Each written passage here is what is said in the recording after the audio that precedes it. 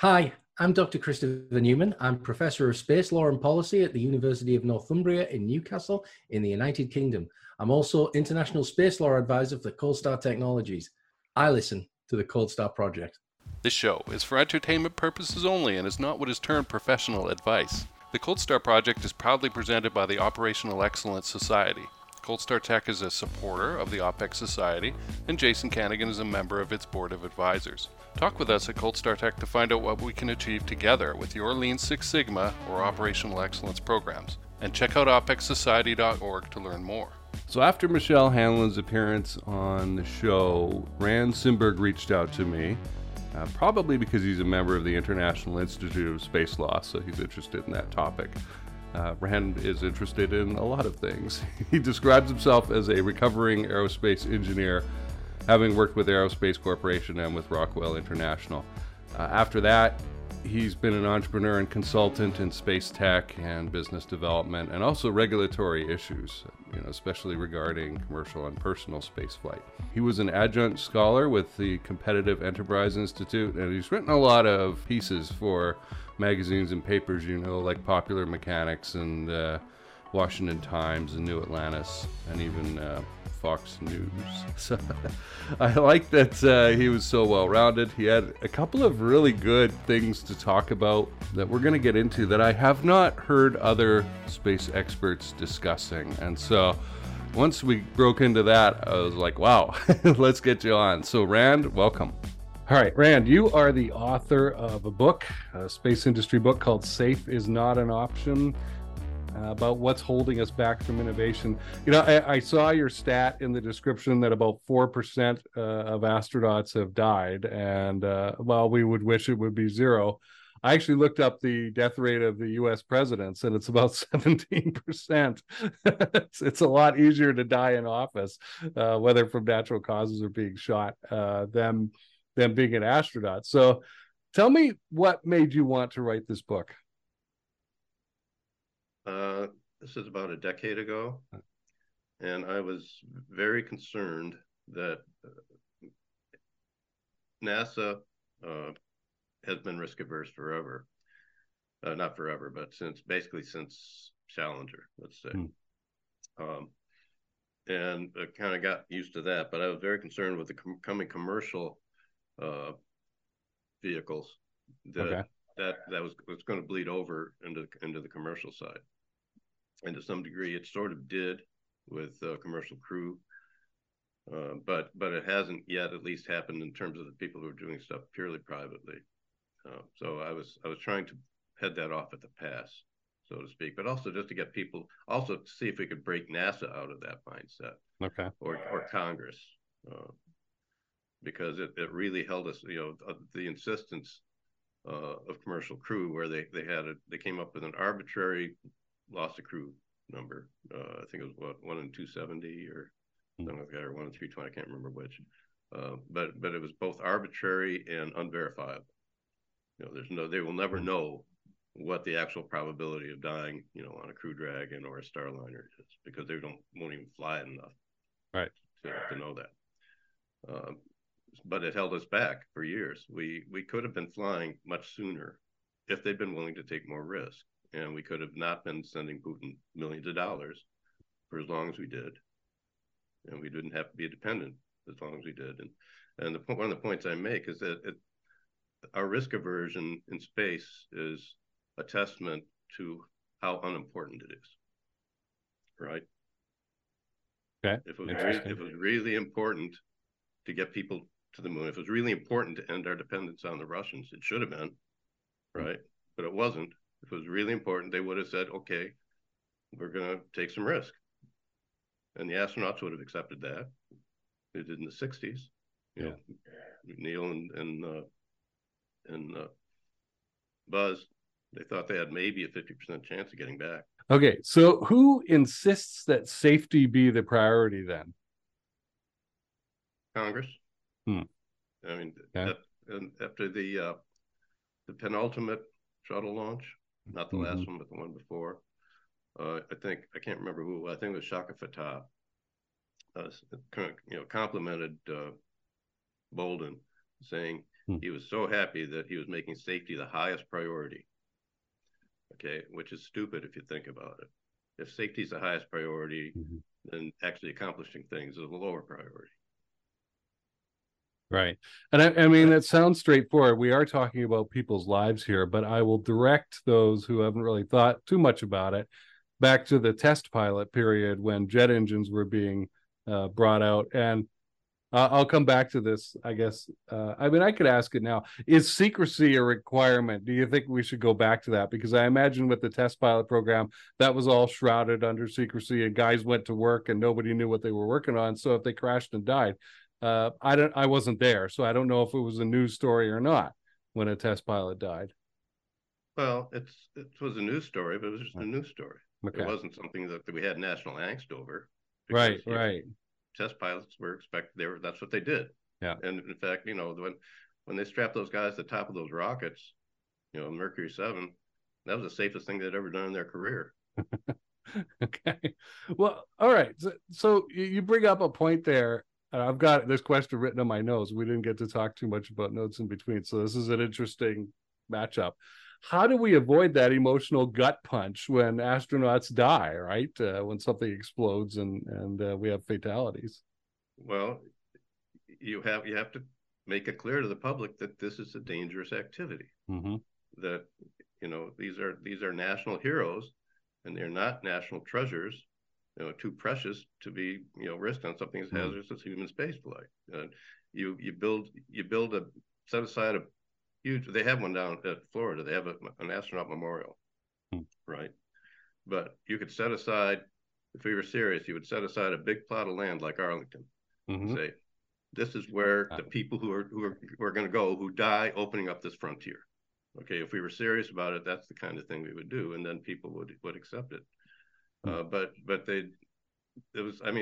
part of it was Challenger was just like the worst possible flight for that to have happened, because it had the teacher aboard and all the school kids were watching, right? So it was just a very traumatic thing. And we've been told, oh, this space shuttle is safe.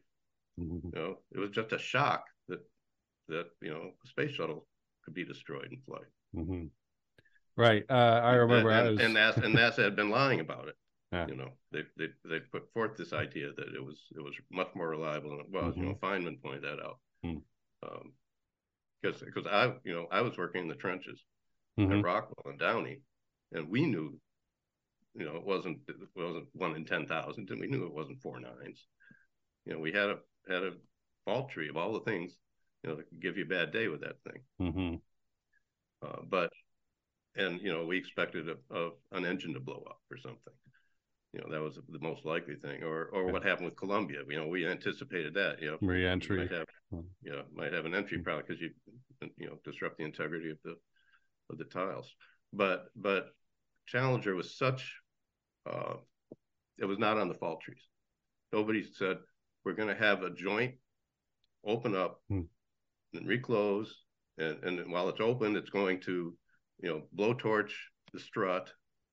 To the point where it weakens it, to the point where it separates, and the SRB comes and crushes the upper dome of the ET. Nobody anticipated that. It wasn't on any fault tree. And if it had been, it was kind of like the Titanic or the Donner Party. It's not just, if just one thing had gone right, it would have lived, right? But it's like everything went wrong. If it had been pointing in a different direction so it didn't cut the strut, or if it had been just a little bit warmer that morning. Okay. Yeah, so there is kind of a learning cycle here, and we have to expect that the absolute worst, I'm not laughing at it, but the conditions, right? It's almost ridiculous when you think about it, that all these check marks of negativity have to happen to get to the end result, right? It's a complex, tightly coupled system, and that can have very catastrophic failure modes. Yeah, so we can't plan for some of this stuff, and big nations have casualties. This is something that I don't think. I think back to Lebanon and the Beirut bombing, and in the 80s also, and there was a lot of upset about that, and yeah, for those people and their families, it really sucked. But probably the message at the time was that, should have been, this is a big nation and big nations have casualties, and it's not fun, but we have to move on. So here's another example I yeah. use from the book, about the fact that space isn't important. From about 1948, I think 49, when they first started doing jets on carriers, through about the mid 1980s, when they finally got it figured out. They got their wow. their rate. They got their rate down, accident rate down to that of the Air Force. Okay, so how many people do you think died in non-combat operations learning that? I'm going to guess hundreds. Thousands. Wow. Thousands of deck crew and pilots. Yeah. Okay. I can see that. They're all out there like bowling pins. Yeah. And there are fires and, just to learn how to fly jets off carriers. So that's the kind of thing you do when something's important.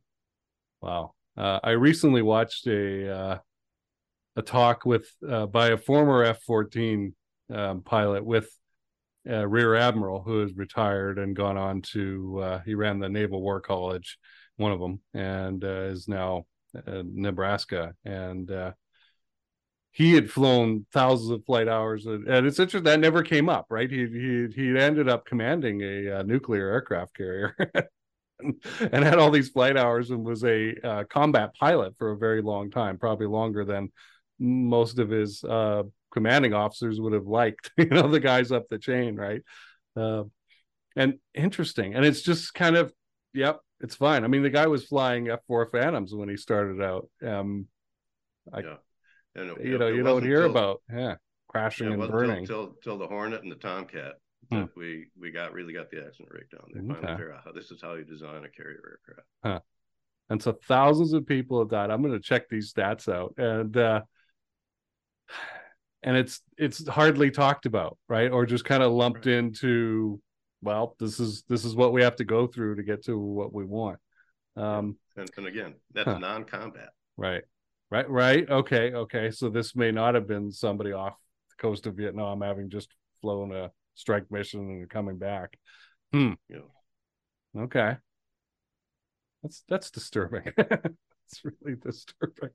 So, okay. What agencies or requirements are slowing us down as far as innovation goes here with this problem, right?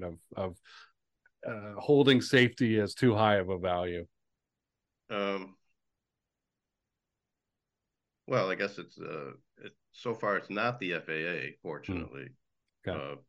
But because there's been a moratorium on them, we're in a learning period, so-called, since 2004 when we amended the Commercial Space Launch Act.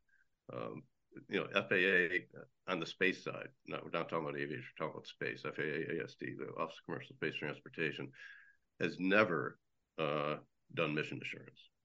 Okay, they don't.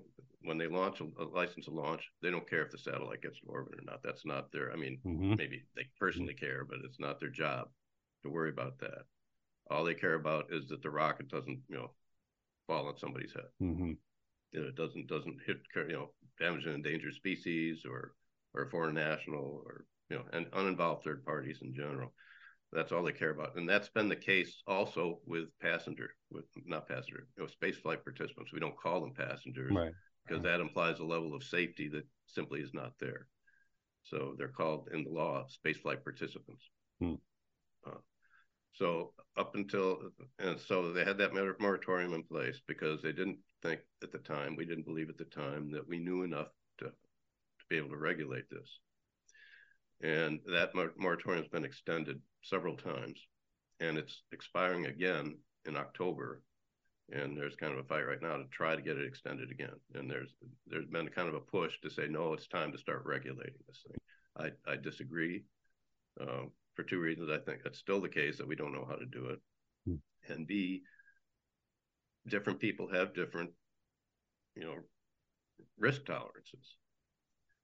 Suppose somebody wants to skydive from space. He wants to go up, 100 kilometers and jump. Okay, that's kind of a, risky thing to do, right? So how much are you going to, is it probably the rocket ride up there is much safer than what he's planning to do, right?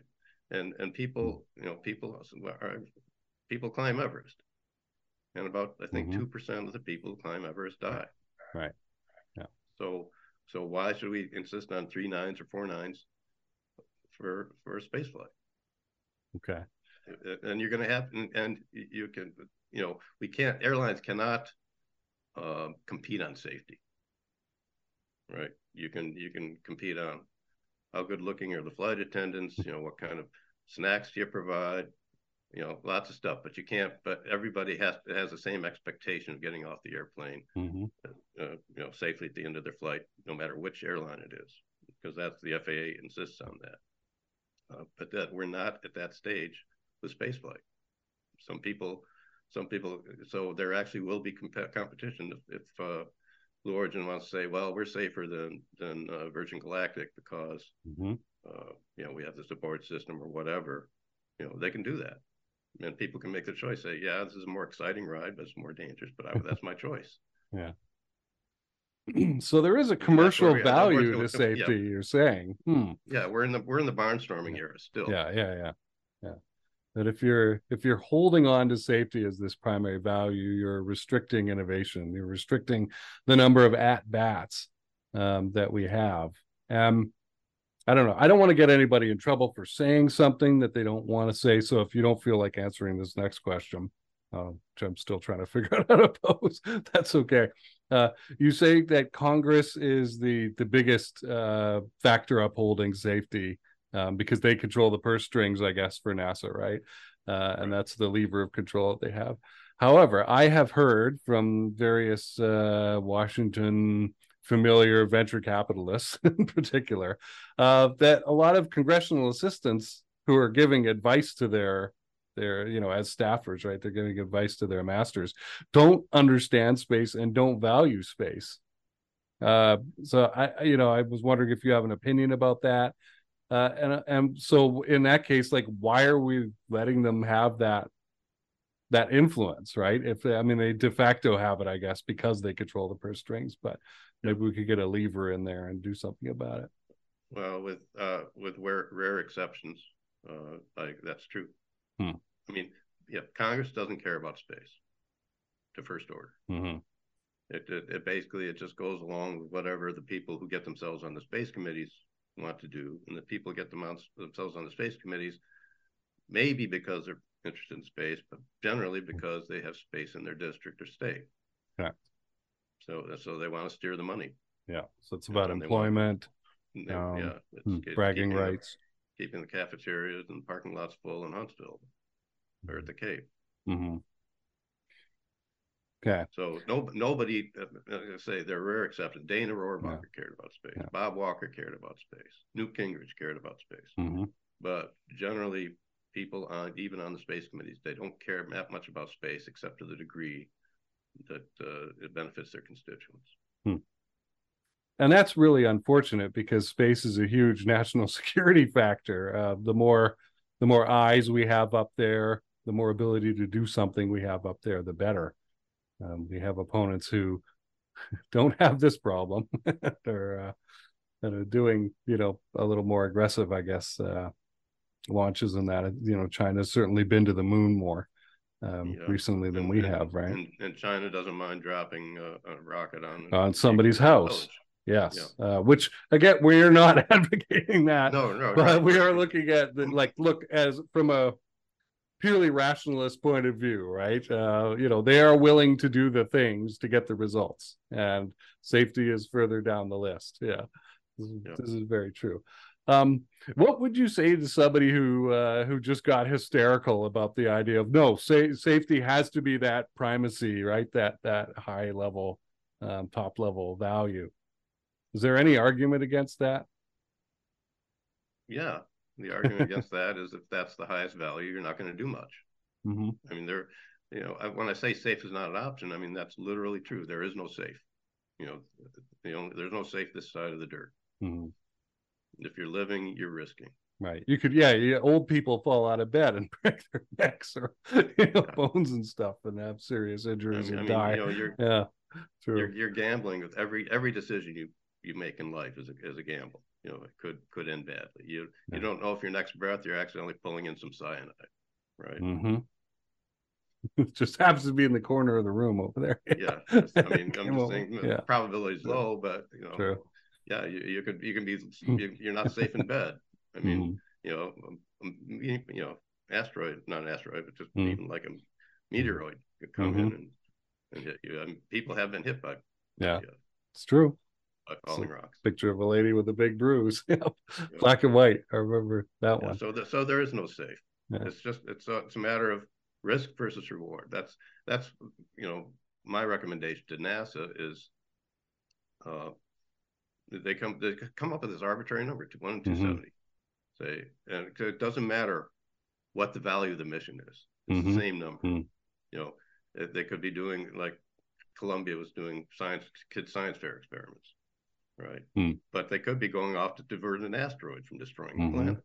Okay? Seems like you should have a different risk level for that mission, right?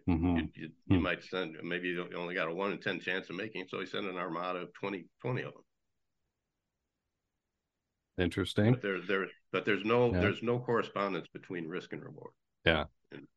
In this rating system. Safety is the highest priority. Period. Okay. And unfortunately, the people who are insisting on that are the people who also value it the least. Safety, space, you know, and results in space, which I might go after them with the, hey, do you realize how much this matters and how much it affects your daily life? Lots of people try and tell me spaces, why don't we deal with our problems, terrestrial problems first? Well, and I say, oh, do you enjoy using the GPS on your phone? we need space for that. Oh, you know, you use that every day, do you? So, well, you know, another example is ISS. You know, we were restricted to 6 crew on ISS because they had to have lifeboats. They had to have enough lifeboat for 6 people, and you had the 2 Soyuz that you could get 6 people back in, so that they could support a 7th crew. And if you did that, you'd double the productivity, because 5 out of the 6 guys, guys and gals, are maintaining the station. There's really only about 1 person year per year. It's free to research something being performed. So if you added another crew person, you would double the productivity. You'd get twice as much done.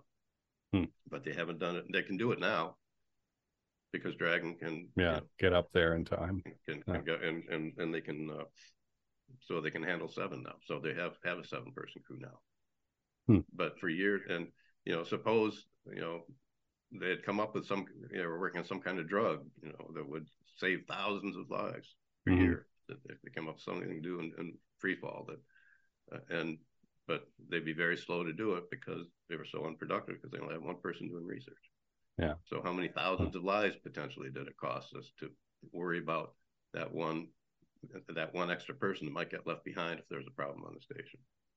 You know, why? You know, the captain goes down with the ship, right? So why can't we have that attitude towards ISS? Okay. I can imagine there are people who are going to freak out in response to this kind of talk, right? You know, like, we should be valuing all human life, et cetera, et cetera.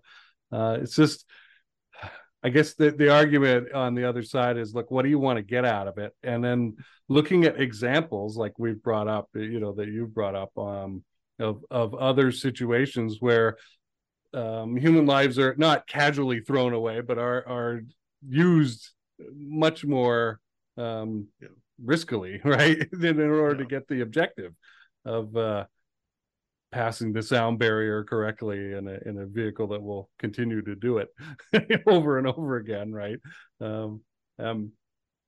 Actually getting something that we use.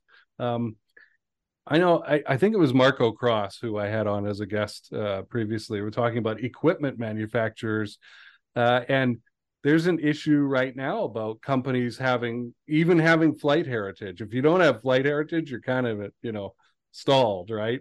And you're creeping up through the TRL levels, and then you kind of get roadblocked there.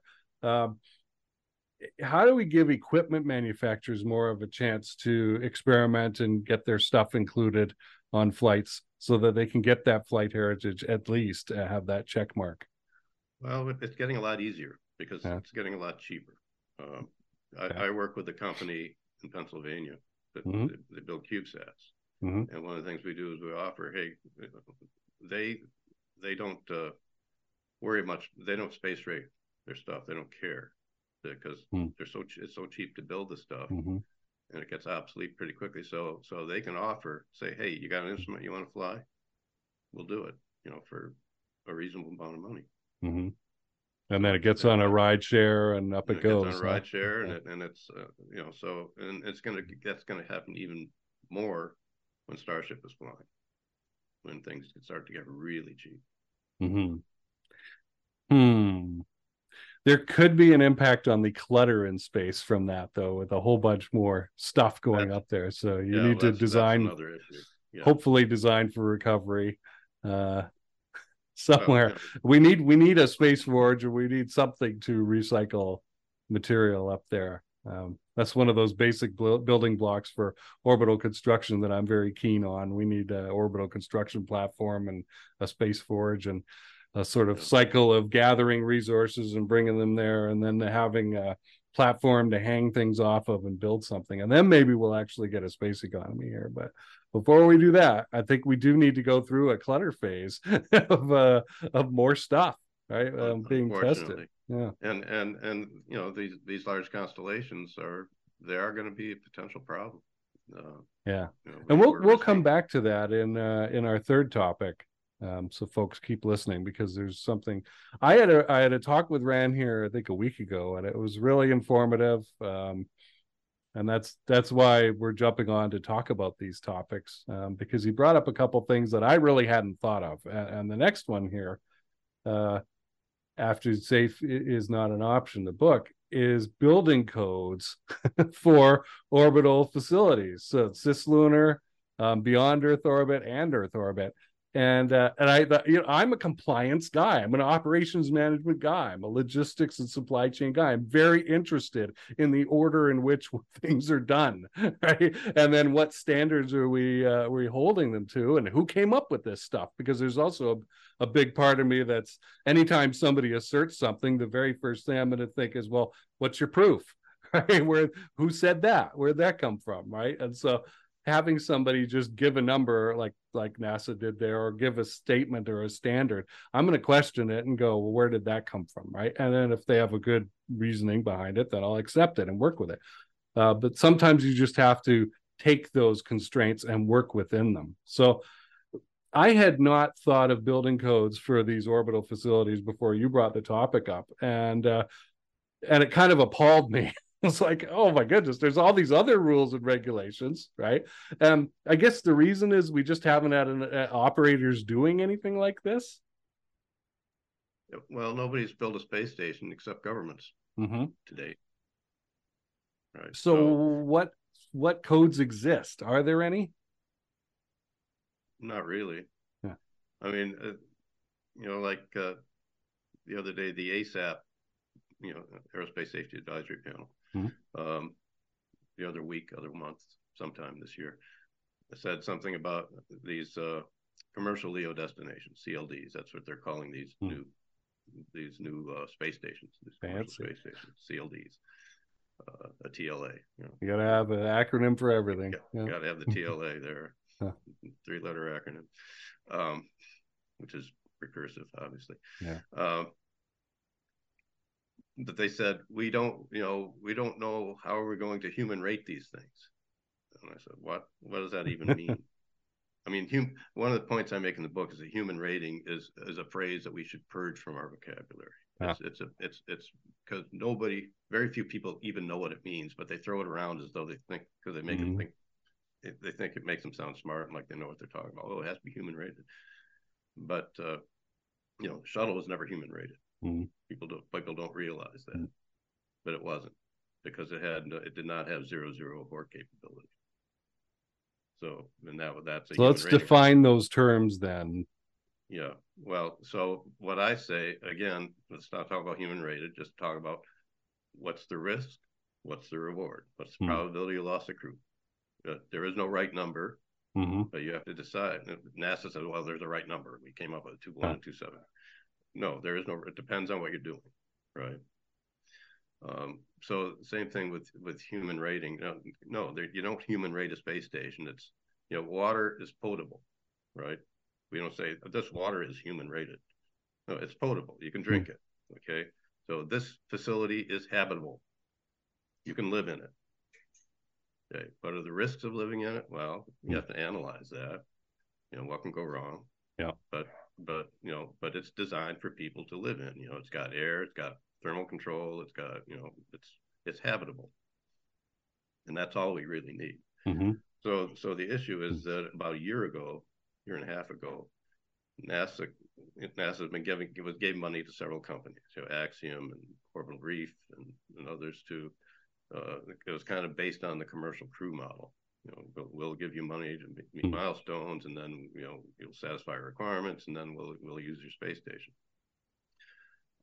But that commercial crew is actually kind of a bad precedent, and I don't think we want to carry it forward. Where NASA actually certified the vehicle.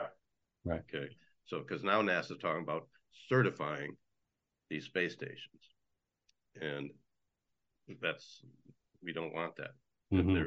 There are reasons. There are at least 3 reasons why that's a bad idea. And one is they have no statutory authority to do it. Mm-hmm. 2, it implies that if NASA hasn't certified your space station, that your space station's not safe, right? Mm-hmm. So it puts the people who aren't, working with NASA, they're just developing commercial space stations for commercial purposes, puts them at a competitive disadvantage. And the third is that, getting back to our precious astronauts, it implies that somehow NASA astronauts have to be safer than just people going up for fun or to do research on their own. That has nothing to do with NASA. Okay. So it's just bad optics. Yeah.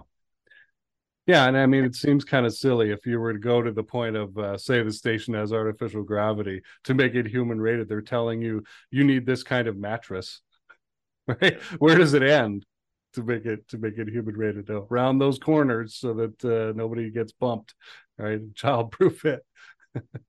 So yeah, it seems a bit silly after a point. Okay, so who would ultimately have a responsibility for coming up with a building code? I mean, we obviously need the operators in there. Governments are responsible for the activities of their citizens, so they probably should be involved in some way. Well, NIST does that kind of thing. Yeah. Right. Mm-hmm. So it should be done the way it's been done in other industries. You have ANSI, and you have ASTM, and you have NIST, and industry should be working with those entities. Okay. We have the Space Infrastructure Foundation, Fred Slane. I don't know if you know Fred, but he's in Colorado Springs. Okay. He's the head of that, and he's also now the ANSI representative for space. So you get those people together, and also in combination. I don't know if you're familiar with the Cislunar Ecosystem Task Force, which AIAA just started this year, which is trying to kind of pull all this stuff together and integrate it to make, coming up with standards is one of those things. So, but it should be industry led, and it can take input from NASA. And NASA probably they've learned some stuff from ISS, sure. So we'll listen to them, but it should really be an industry led effort. Working with NIST and working with the Department of Commerce. Okay. How long does that take? And does it slow down companies getting facilities into orbit? Potentially. I mean, that's one of the other that's the other concern of NASA certifying. It slowed us down, getting commercial crew going. Right. And there's certainly a legitimate concern that it's going to slow down. If NASA is doing certification, it's going to slow that down. So again, I guess the question is, what risk versus reward? What are we willing to do in the near term? How much risk are we willing to take in the near term until these standards get developed?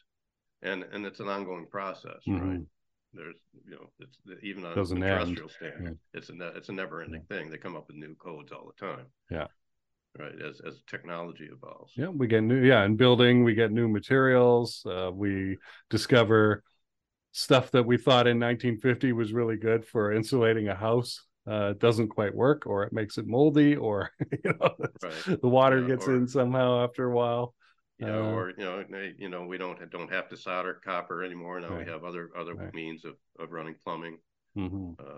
other ways of doing electrical, using more modern technology. So whatever you come up with is going to evolve, but you come up with some basic things. It says Yeah.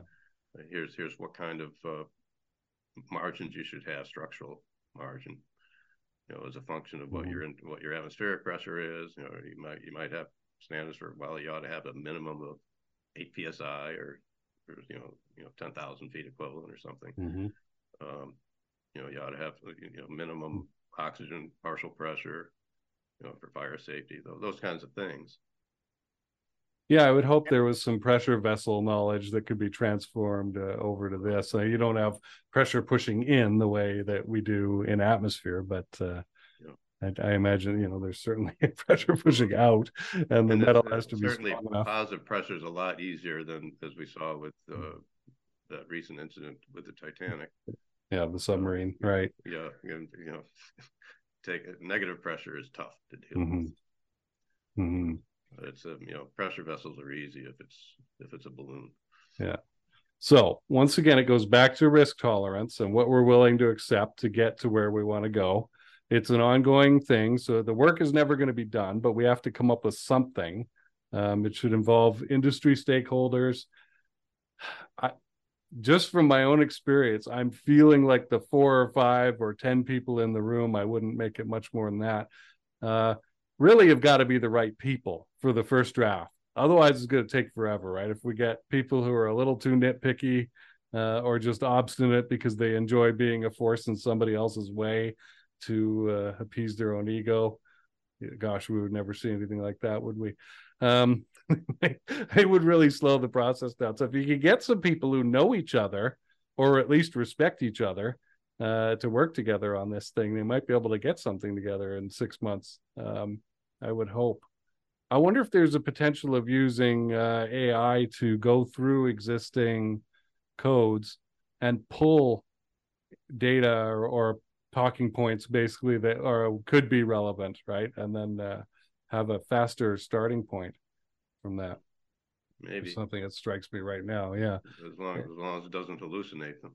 right. Yeah, exactly. I mean, there's got to be a lot of double checking to make sure.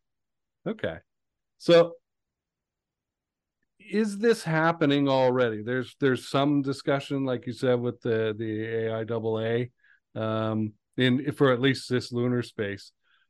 What about building code for everywhere else?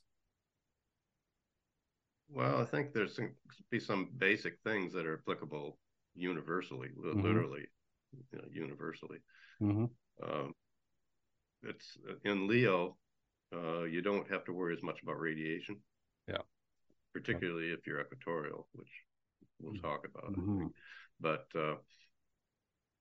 so it's things are less stringent for Leo. That once you get out beyond the belts and Allen belts, then you have to start worrying more about the radiation concern. But other than that, I don't think things change a heck of a lot. Okay. And of course, it'll be different if you have artificial gravity or not. Yeah.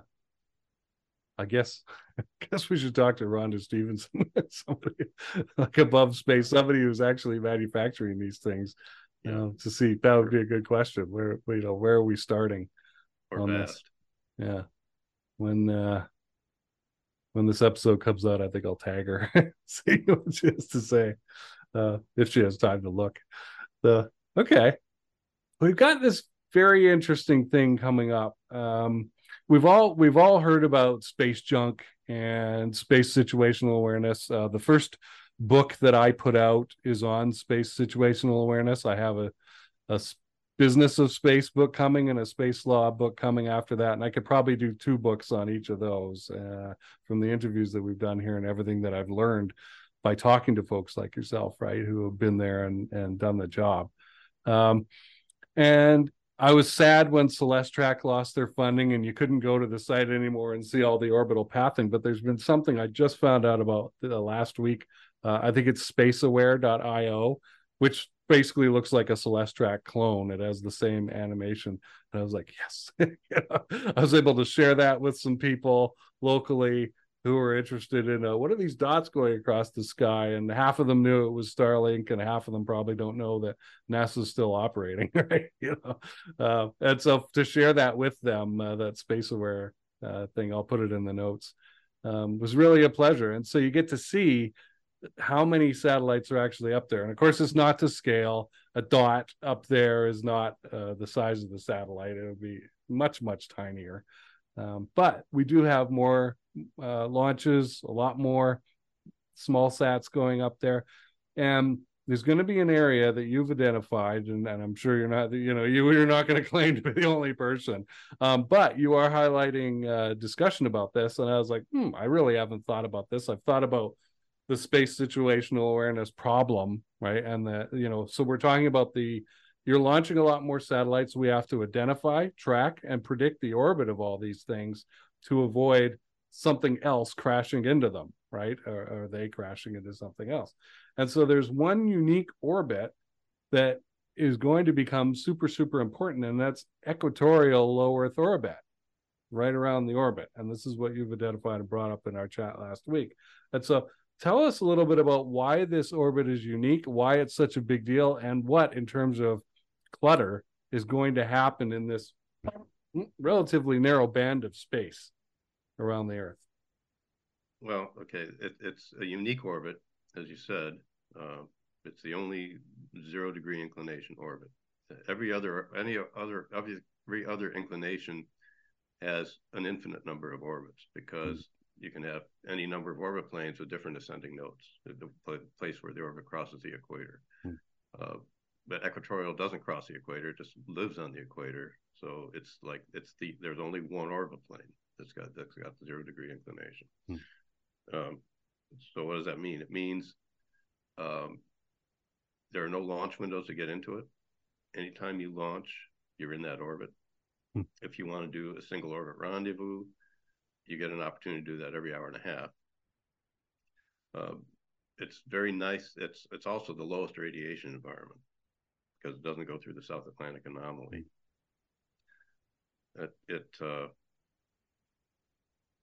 It minimizes the risk of something falling out of it onto somebody on the planet, because it doesn't cover much of it. It only goes around the equator. The only thing it could fall on is somebody who lives on the equator.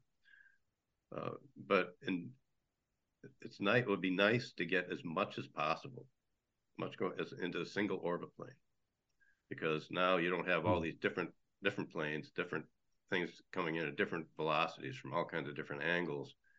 Everything is just very low relative velocity. It's very easy to manage traffic if it's in a single plane. Now, of course, the issue is a lot of things can't be in equatorial. Can't do that. You can't do your job as Earth observation. If you're at the equator, all you're going to see is the equator. You can't do communications. You can't do the kinds of things that Starlink is doing. So there's always going to be a need to be in other inclinations.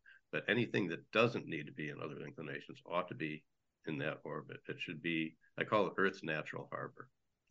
Everything going to or from space should pass through that orbit plane. All the other advantages, you get maximum advantage of Earth rotation. So it's a place you can get the most payload to with any given rocket. In fact, if you ever do want to do single stage to orbit, that's where you want to do it, because the big problem with single stage to orbit is that its off nominal performance just sucks. If you need to go to a higher altitude or a higher inclination, your payload drops off precipitously, because you have so much more mass. You have to move the whole rocket has to go to that higher inclination or altitude.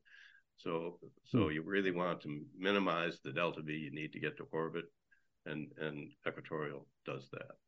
So put it up there first, and then get a momentous orbit mover or something to fly over and push you up higher. Okay. Yeah, and that's the objective. Oh well, it costs.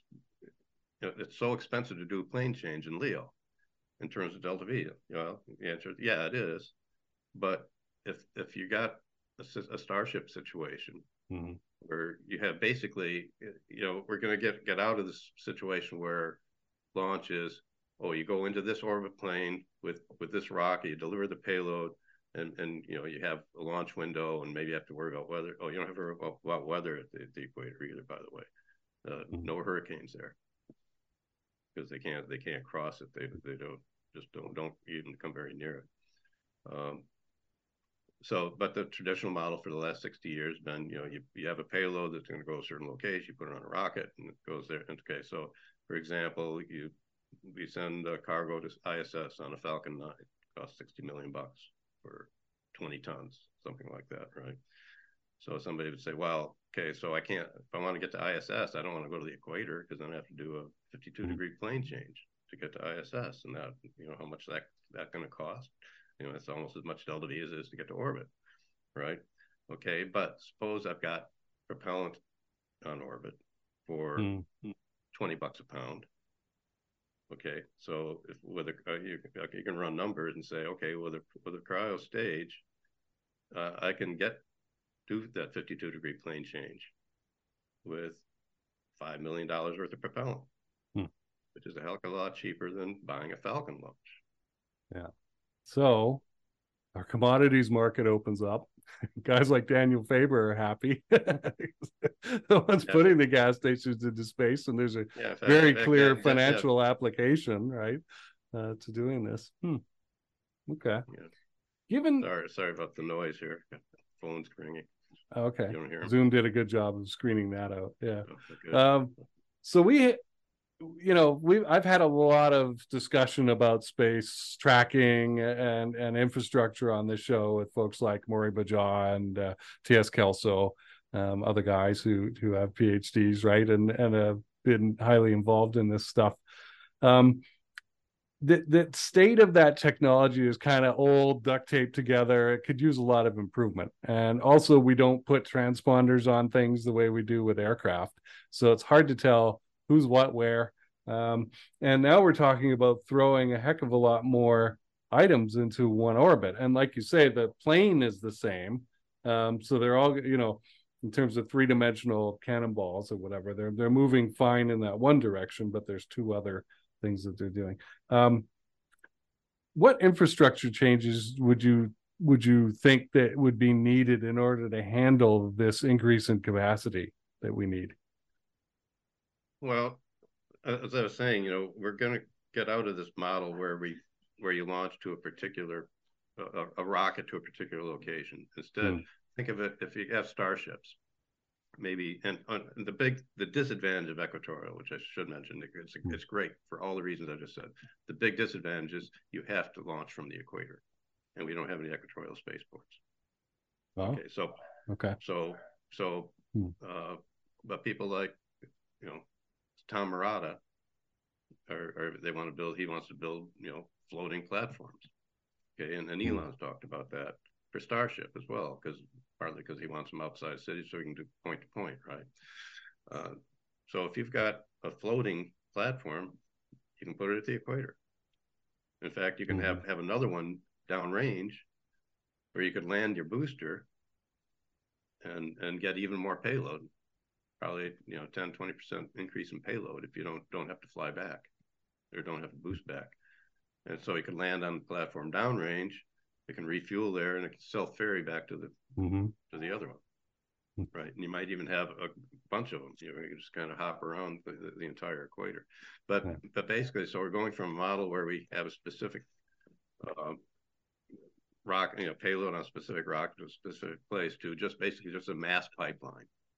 Daily scheduled flights into orbit. So it's like the transcontinental railroad of space. So now you're not going to say, oh, I'm going to build this satellite and put it on this rock. You're going to say, I'm going to put up I'm going to have propellant up there. I'm going to have building materials up there. I'm going to have assembly facilities up there. So everything is going to want to be in that orbit. You're going to have resorts, space resorts, for people who don't care whether they see the planet or not, but they're just up there doing stuff in space. be a way station. Sorry, I got a cat going crazy here. So it might be a place where you stay, before you get your shuttle to the moon or somewhere else.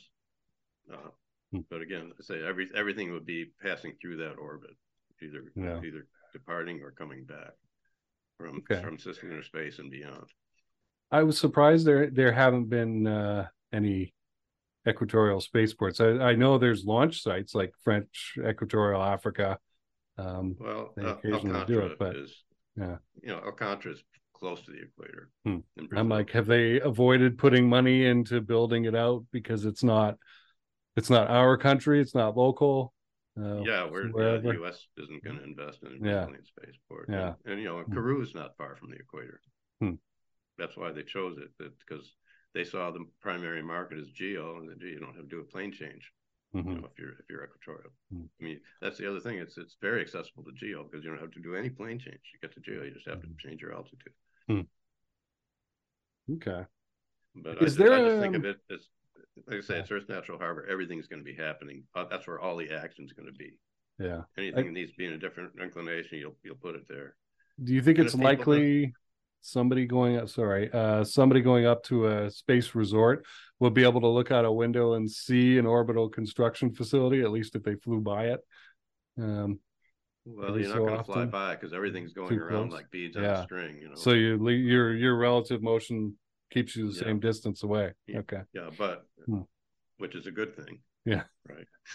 It helps avoid those collisions we talked about. Yeah. But things will want to be close together. I mean, it might be that people who are working on those assembly hangars don't live there. So they'll just do a little orbit phase to get back to their room at night. So they could stay at the same hotel as the partiers and the people who are on their way somewhere else. So it probably could be close vision. Bring back today's video log of what happened and show it there. And there'd be telescopes, So, that's true. No atmosphere to look through. So even if it's 50 clicks away, you could probably have a pretty good view of it. Okay. That's kind of neat. Yeah. Or they could take that image and project it onto a big screen so that people could watch it without peering through something. I like it. It's going somewhere. Is there a maximum number of resident space objects that could fit into this orbit? Probably, but it's just physically sure it's pretty big. Yeah, I would imagine. And it depends on the size too. Yeah, right? Yeah. What about a good place to assemble solar power satellites? Right. Okay. Beaming that back to Earth, or using it up there. Okay. What about radio spectrum? Would that fill up even faster than any sort of physical constraint that we have? Do we have enough bandwidth to communicate? I think people would be using lasers. Okay, and just signaling ... dash whatever would be interesting. Well, it'd be digital. Yeah. Okay. Will this have any impact on launch? Having all those that clutter up there, would that slow things down, or you'd have to wait for a window? Or are you talking about equatorial? Yeah. No. Okay. No. It's always going to be open. It's all like I say, there is no launch window to get into that orbit. Yeah. It's only if you want to be in a certain place in the orbit. If you want to rendezvous with something, then you have to wait at most an hour and a half. Yeah. Oh, it's not long. Yeah. Because everything comes. That's about the orbital period, right? So every time something comes around like that, you can have a shot at rendezvousing with it. All right. Well, Rand, I appreciate you doing this. It's been a very interesting conversation. You brought up a few topics that I really hadn't explored in my head or even thought of at all in the building codes case. That was very interesting. We'll all check out the book. It's on Amazon. I'll link to it in the description below. Who do you want to talk to? Who do you want to meet? Hey. Thought about it. Never. Okay. I've met a lot of people. I know a lot. You reached out to me. Yeah. So, nothing jumps to mind. Okay. Are there any areas in space industry discussions that you want to have a voice in? Well, I want to make something happen with this building code thing. Mm-hmm. That's okay. What I've been trying to do and I've been talking to Axiom and Orbital mm-hmm. and Rhonda and other people, trying to coalesce some kind of industry organization, something equivalent to the Commercial Spaceflight Federation. But CSF can't really do this because I don't think that Karina has the bandwidth or the resources to deal with it, and she would have to get consensus from everybody. So it really might need a new thing like that, except I would call it something like the Commercial Orbital Federation or Commercial Orbital Facility Cost. And we would have something like the ComStack. We'd have the Commercial Orbital Advisory Committee. Right. Okay. If somebody does want to reach out to you, what's the best way for them to connect with you? Email. Okay. Simberg. Simberg at interglobal.org. Great.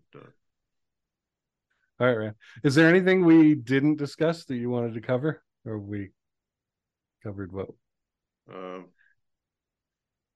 Probably. Okay. All right. But I can't think of it right now. Yeah. So. But you can always come back and have another discussion. Thanks for doing this. Yeah. A good time. All right, so really interesting discussion there on building codes for orbital cislunar BEO facilities, the uniqueness and benefits of equatorial LEO, and Rand's book, Safe is Not an Option. I'm going to link to that in the description below on Amazon if you want to go check that out. So Rand, thanks for doing this. It was really educational and I had fun. So if you are a space or defense business owner and you've got a to-do list as long as your arm and you're feeling like you just can't get any help with it and all your employees are full, come and talk to us at Cold Star Tech. There'll be a link to that in the description as well. Book a time to talk with me and tell me about the kinds of problems that you're experiencing. I want to hear about them and I want to help you solve them. Not just do an analysis and give you a report and run off, right? I'm talking about getting in the trenches and actually doing the work, which is what we do, to help you and your company be better. Thanks for listening.